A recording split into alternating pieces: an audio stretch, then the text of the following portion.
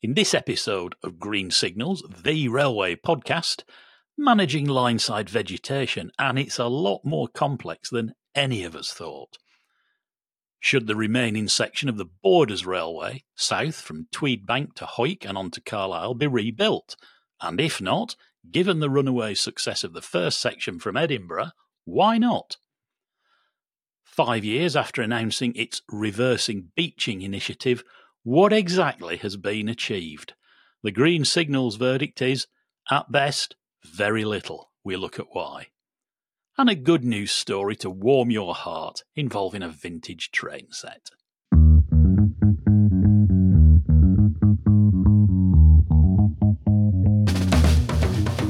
Hello, and welcome to Green Signals from me, Nigel Harris, and... me, Richard Bowker. Here again to talk about trains, our favourite thing. If you're enjoying Green Signals, please give the episode a thumbs up, and if you're watching on YouTube, please hit that subscribe button. It's completely free, and it really does help us to grow the show and do lots more of what you want and enjoy. You can also visit greensignals.org, our website, and sign up to our mailing list so that we can let you know when we publish each new episode, and of course, let you have some exclusive content when we've got it. It's a slightly different show this week as it's half term, so Steph's away with her family, having a fantastic time in a rather damp Lincolnshire, visiting the sadly non-flying as yet Lancaster bomber Just Jane at the Lincolnshire Aviation Heritage Centre, and then on to see the only flying Lanc in the UK, one of only two in the world, at the Battle of Britain Memorial Flight at Coningsby. And I know you've got all three of your teenagers at home, Richard, for half term. Doubtless a pleasure, but a handful at the same time. So it's all rather mad. But we didn't want to miss a week, so here we are, leaner and shorter, but still perfectly formed, at least, we hope. Indeed. I'm not sure about having teenagers back home. Yeah, no, it's been quite exciting the last couple of days. I bet it has. One thing that's lovely is we still keep getting these incredible comments. Actually, I tell you what. Well, they're growing, and yes. We apologise. It sometimes it just takes ages to get around to the dozens of them. So forgive us. But there was this one from an old mutual friend for both of us, actually, John Veach on X, this was lovely from John. Your fabulously factual and researched, honest weekly programmes are now a firm part of my working week with a dedicated slot in my diary. Oh, thanks, John. Yeah, it was lovely. So last week, Tony Wilson said we were fascinatingly fabulous. And this week, John has raised the linguistic level with fabulously factual. So that's great. You can't beat a bit of effing alliteration, can you? John also asked, well, just shows the attention people pay. John also asked where my, Heritage BRML mug is and your D345 mug, Richard. Well, I have it here this time. There it is. Just for you, John. Got the coffee in it. In actual fact, just as a side note, Richard, given the amount of time I was on rail and the amount of coffee mugs that people did as promotions, I have a huge collection. You know, the LNER Let's Go Round Again for the last HST in 2019, Burst Rails 2005 winner of the National Rail Awards, and the oldest of the lot, which is probably archaeological, is a Res mug. Now, that was red, was that 47, but it's been through the dishwasher that many times. It ain't now. So, speaking of mugs, I'm hoping ours come along soon, Richard, but we all live in hope. We always hope to have an appropriate one in hand. We do. Well, both being from the north of England, you can't be without a brew, can't you? Actually, apologies to folks. I think you've probably noticed we've thrown everybody's diaries a bit out this week. We've done an episode on Tuesday earlier this week, and we've done an episode today, which is a Thursday when we're recording this. Now, you may listen on a completely different day anyway, so it probably doesn't matter. But we will. It was because I went out with Nick Millington, and we just thought it'd be great to get that video up of my trip to Wales and Borders, which we'll talk about. But yeah, if you've subscribed to the channel, you'll always get a notification, so you'll never miss anything anyway. You've been out and about on the railway in that first, as you say, of what we hope will be a major series of new videos we've christened The Railway Explained. And we'll aim to cover in a wide range of stuff. So where did you get to? What did you see? Tell all. Right. Well, it was a fantastic trip. So I went out with Nick Millington, MBE, who is the route director for Wales and Borders, which is a massive region. So it literally covers the whole of Wales. So, from and you can imagine what that is. So you cross under the tunnel at Severn Tunnel, and then it's everything up to the edge of Merseyside, Anglesey, West Wales, and so on. Big Huge variety of railways then. And I think that was the point. It was massively diverse. So you got electrified lines. You've got commuter lines, commuter lines, branches, freight. You name it. They'd got it. It was amazing. And what was interesting was just how clearly it's increasingly tough to run this infrastructure, and that was very obvious. What we went to see, we actually started in England, which technically wasn't on his patch, but it was fascinating to see since we were passing it. So I went to see a lagoon that they've built, which holds about 11 million litres of water. Sounds very exotic, doesn't it? Yeah. It's basically just a big hole, really, that fills up when the rain comes. Yeah. But it's 11 million litres of water, which incidentally is the same amount they pump out the Severn Tunnel every day. Right? But this lagoon is designed to effectively act as a sump, so that when it's heavy rain, it fills up rather than goes on the track, and then they pump it out when it's safe to do so. It's not big enough, which is extraordinary. So the other day, he sent me a picture of it overtopping and the flooding, really? Shipping Sobry. Yeah. So there's serious challenges caused by, right? It's fantastic what they've done, but it's just getting more of a challenge all the time. We then went to Severn Tunnel Junction and chatted about some of the things they've done there in terms of vegetation clearance and where they've been successful. And then we went out to look at a foot crossing. So not a full-blown level. I mean, it is a level crossing, but it's for footpath. Yeah, footpath. At a place called Brynigwynham, which is near Llanharan, just between, not far from Bridgend, where because of vegetation issues, there's a temporary speed restriction which limits the line speed the line speed is 75, and this speed restriction drops it to 50 because of sight lines round a bend, because of trees, which they can't easily get rid of because they need an ecology license, and there's evidence of dormice and right. And what I you kind of got to watch the video. In fact, the videos, if I say it myself, is really interesting, mainly because of what Nick said and what he explained. And I had not realized just how complex it was to get these licenses. And Nick was very careful. He was not saying we shouldn't worry about any of the ecology. He was saying the opposite, actually, which was we should care, but we're all living in silos and we need to kind of raise it up a level, because what's happening is we're not using the railway for its most effective, and it is an environmentally friendly, sustainable form of transport. And we're not doing it because we've kind of got a little bit of sort of siloed thinking that's not enabling get these licenses. And some of these licenses were taking 2 years, 3 years. I mean, it was incredible. It was quite torturous a process. And my whole conclusion was that, Network Rail are a competent body. They've got the people, they've got the ecologists, they do things carefully and properly. Now I thought, why aren't they allowed to self-certify?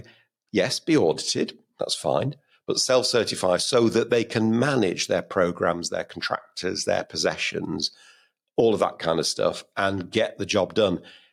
Interesting fun fact, if you cut an ash tree down as part of a program which has been properly managed, when it's safe to climb and all the rest of it, you're saying about £200 a tree.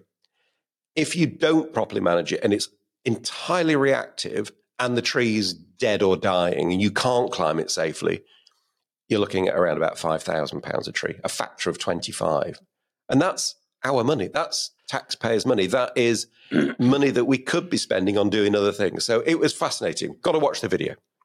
I was just going to say that very thing, because Nick, some of the things he says are gobsmacking in terms of some of the stats, like the one you've just quoted.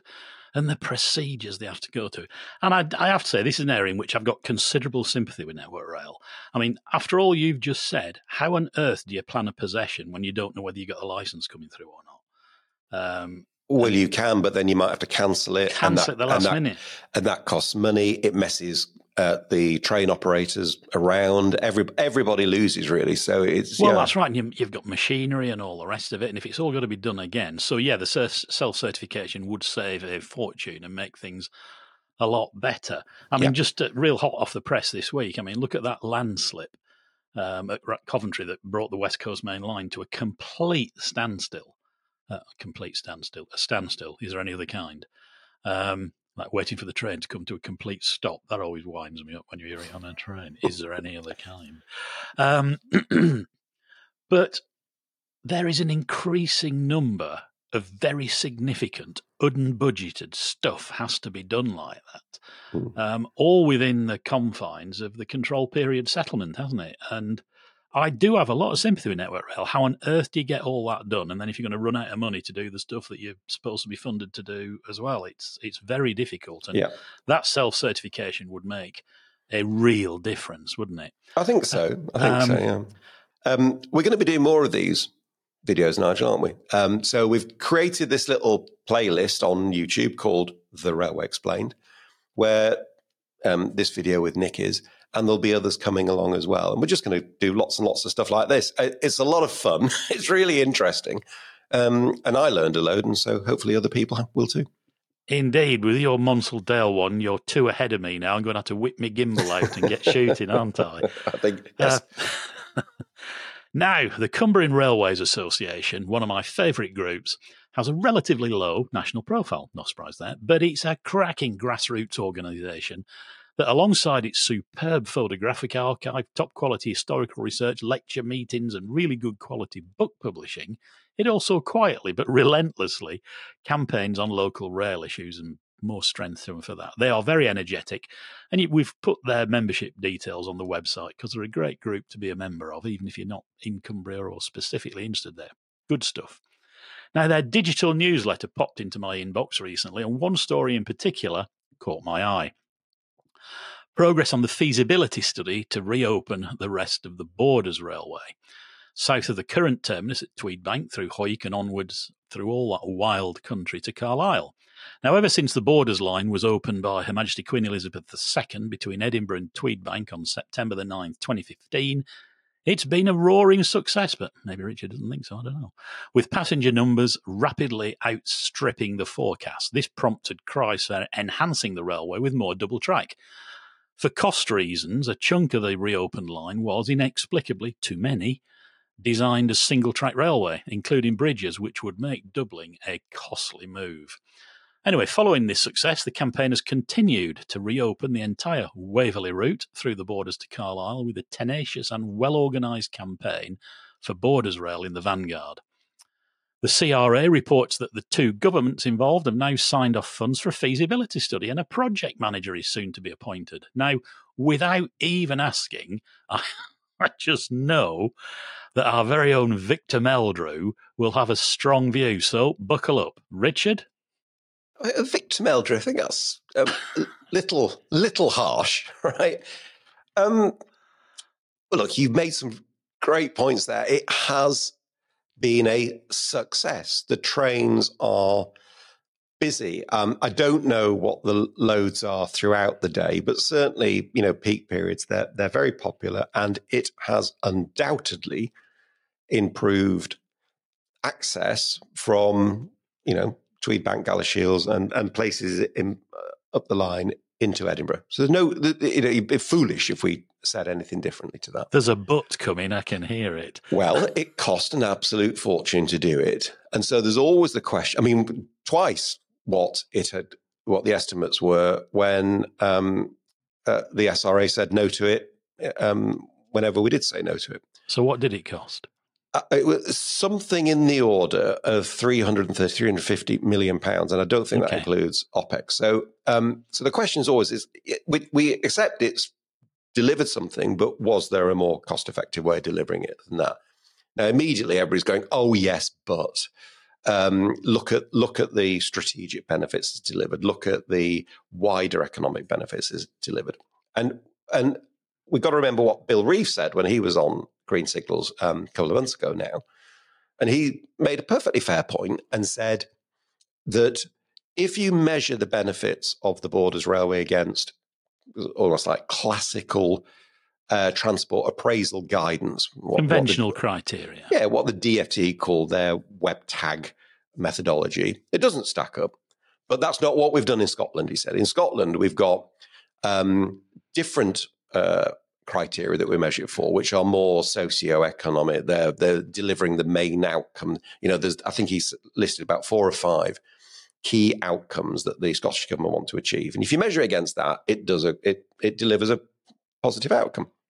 And I said, then look, if you want to move the goalpost, I said that out loud. If you want those to be your criteria, that's fine, right? Mm-hmm.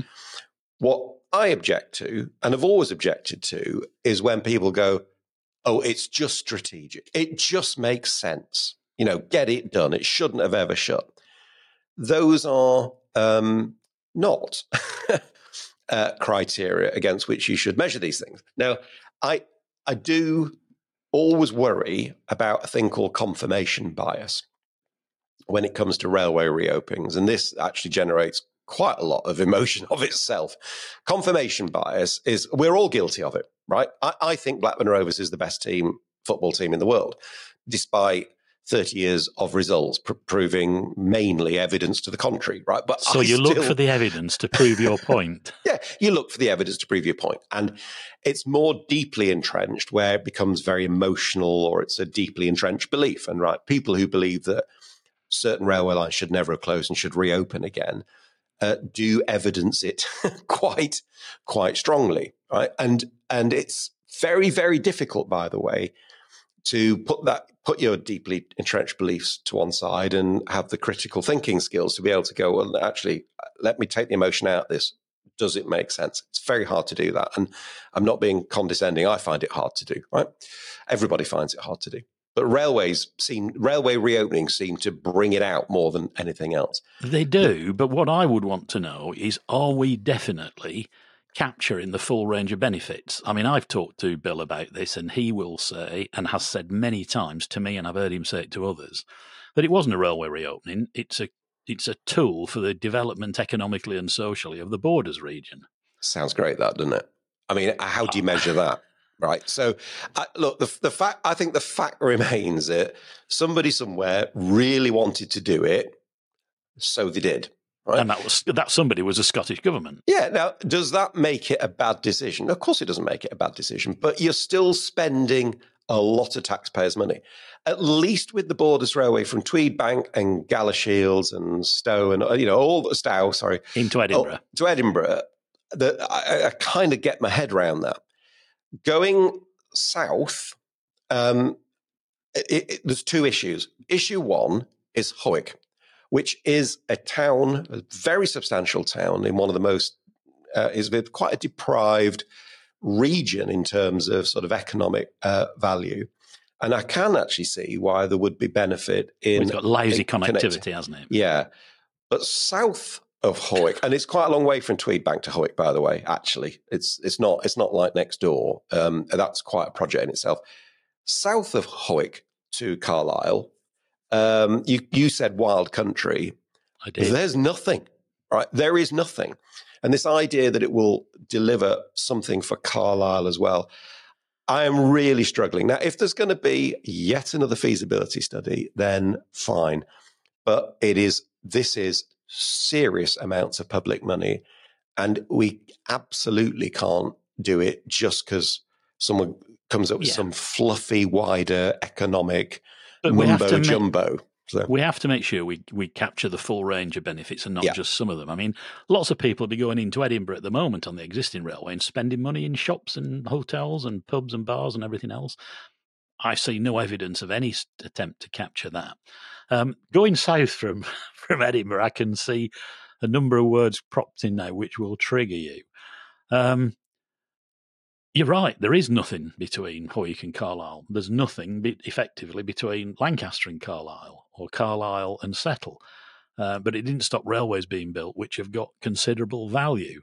So we need to be wary of that. I just want to see more evidence and it not be dismissed. And even Bill has dismissed it with me, as you have, but there's only 2 sheep between, you said to me once, between Hoyk and Carlisle. Thousands of sheep. I think I said only 2 people, right? Oh, right. Oh, sorry. Thousands of sheep. Yes, you're right. Yes, okay. Yeah. I'm trying not to say strategic now, but if you look at a map, instinctively, I want to believe that Edinburgh is somewhere significantly off to the east of Carlisle. Well, of course it isn't. If you look at a map, it's virtually due north.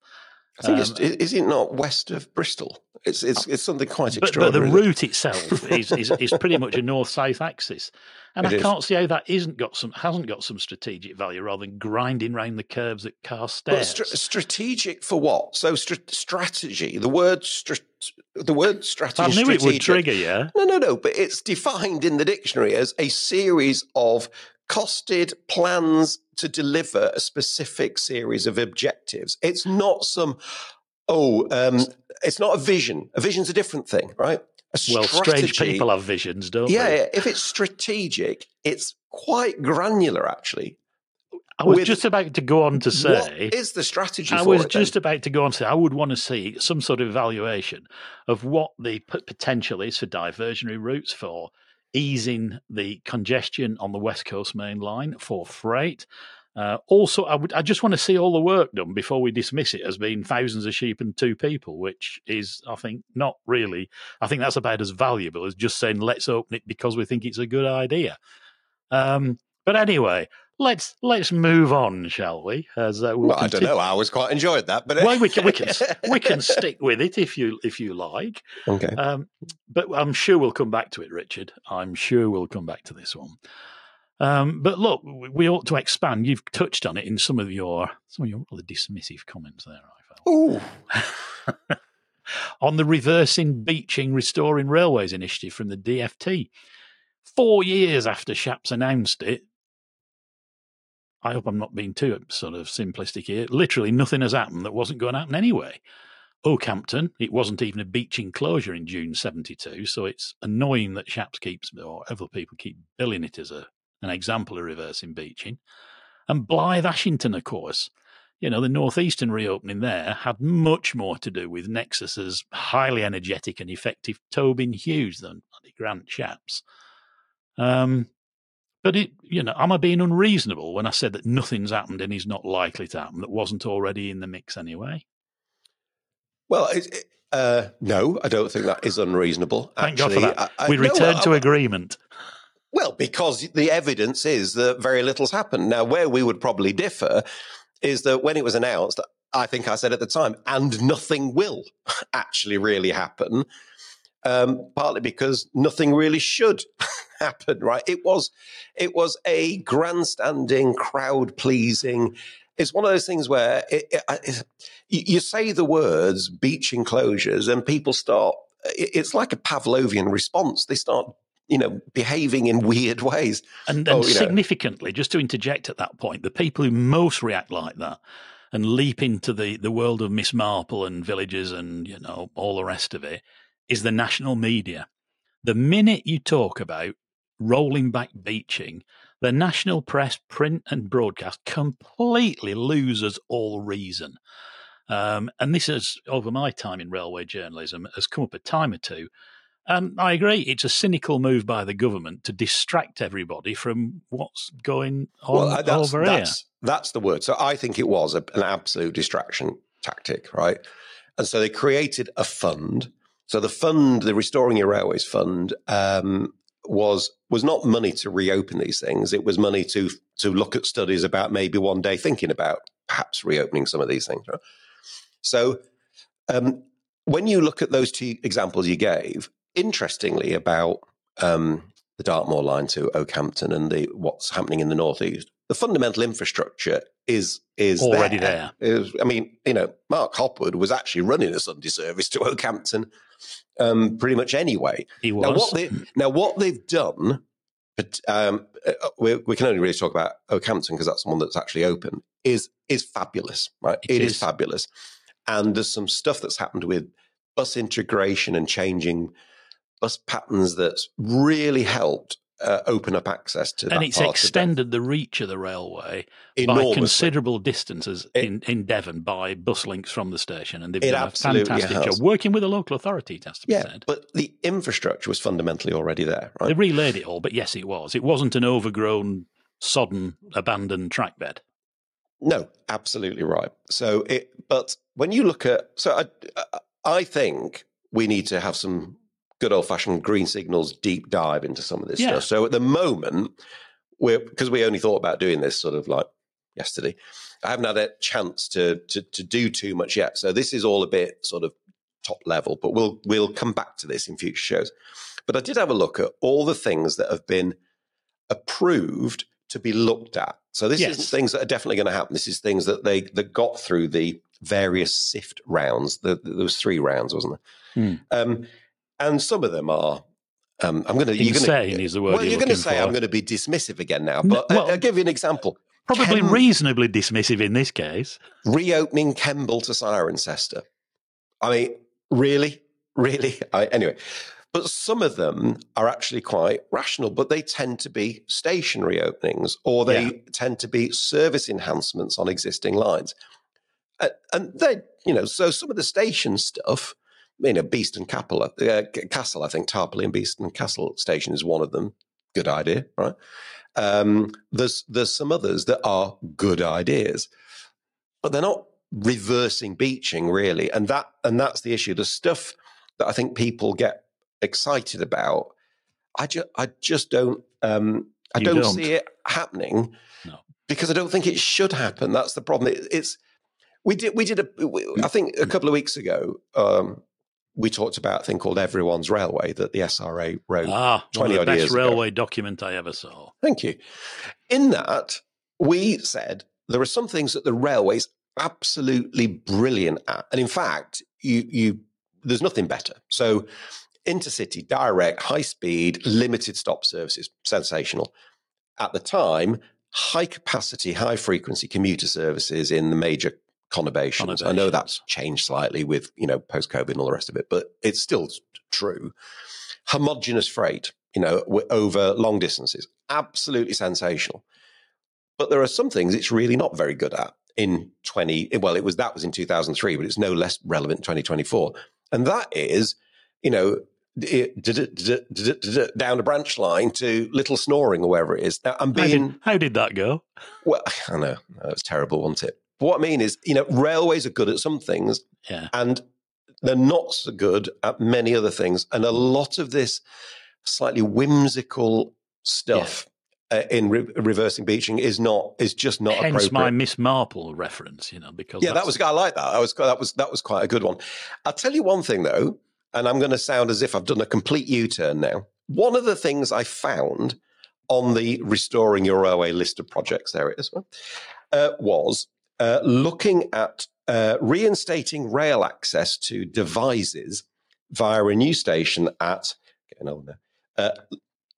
going to pronounce this wrong. If you're from Wiltshire, I apologise. It's either Lidway or Lidway, and I'm sorry, I probably got both of those wrong. So I thought, that's quite interesting because I don't live too far from Devizes. I'll find out a bit more about that. On the Berks and Hants. So anybody's not sure. Devizes used to have its own railway line, actually. That closed. But Devizes, the town, is quite close to the Berks and Hants main line, so between Pewsey and Westbury, right? So it's a very, very busy piece of high-speed railway. So I had a quick look at the interim feasibility study for Devizes Gateway, which was published in March last year. I'm holding it as a camera. There it is. It's quite a big document, right? For those of you listening in black and white, Richard has just sifted through. Yeah, sorry. If you're listening to this and not on YouTube, then I have just sort of leafed through a 40-odd page document. The executive summary says, it's by the way, from what I've read, I've skimmed it, it's well written, okay? But it talks about, the economic activity in the area, and it talks about the benefits and so on and so forth, all solid stuff. It then says this: cost advice is that the station could be delivered for circa 52.2 million to 65.7 million. What? That's a double track station? including Westbury Platform Zero. So they need another platform. They basically need a turn-back facility, I think, at Westbury, so that if you can run a stopping service from Paddington. Yeah. But 65.7 million, that was 12 months ago, so we've had a bit more inflation since then. That'll be 100 now. And there's a bit of me goes, hang on a minute. Having said that, I'm not sure about reopening our railway lines. This is 70 million nearly for... It's outrageous, isn't it?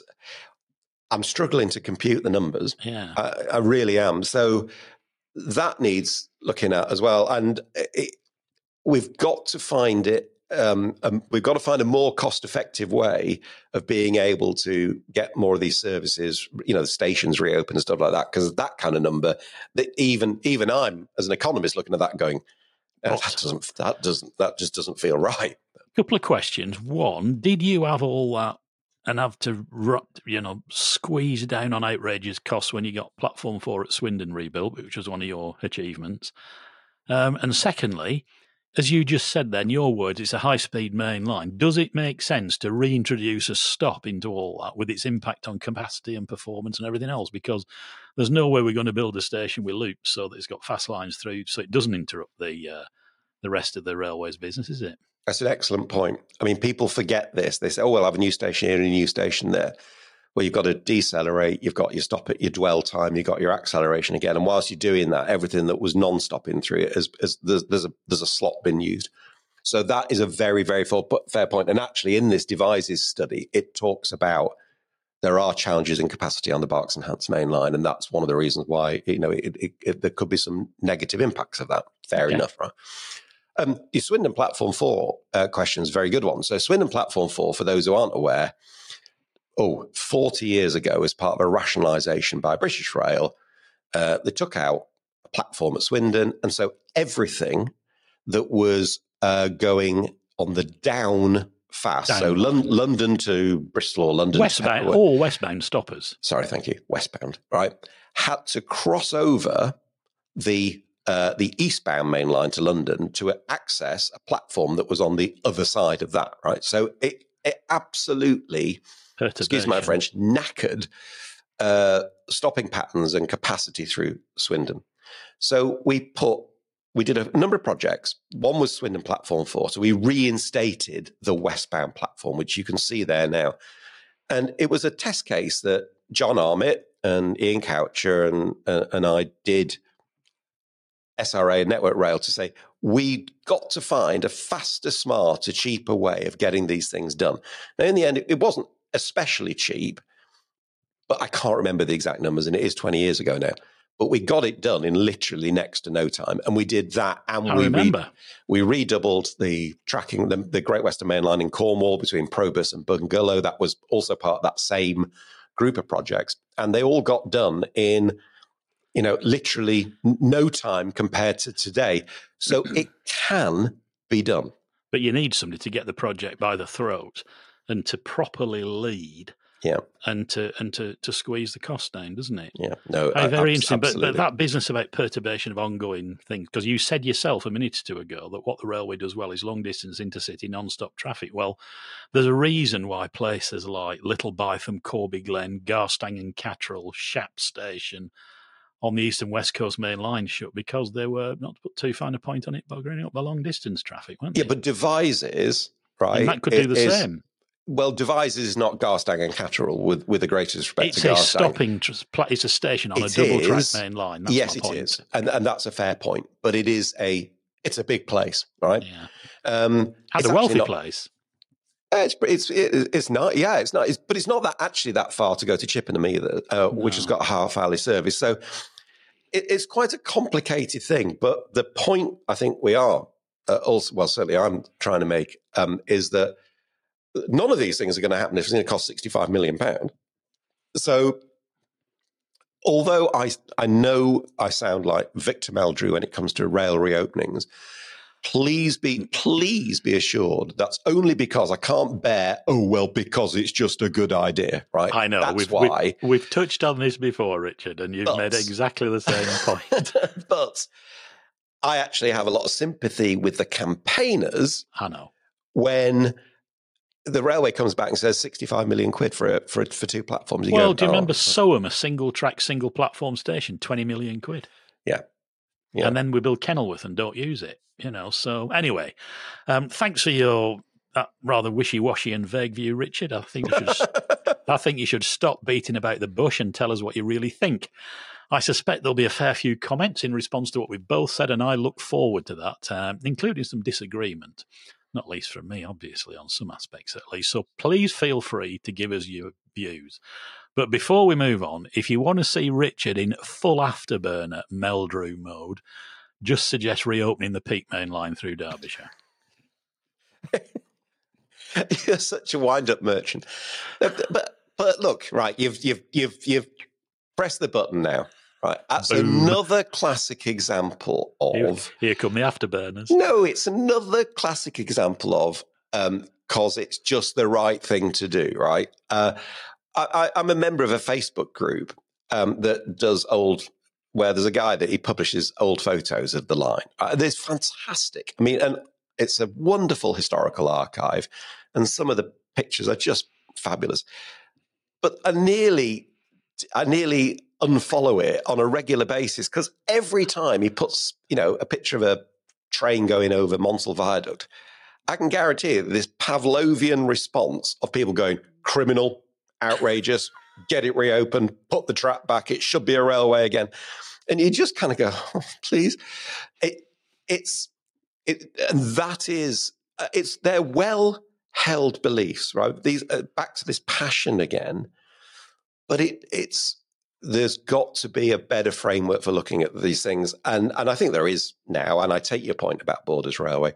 I just think that when the government, any government, says things like, we're going to reverse Beeching, it's unfair on people. And it is a distraction. Anyway, it's a massive distraction. Having proved my point, Richard, I think we should move on. Why don't you do the quiz? Oh, should we do the quiz? Right, okay.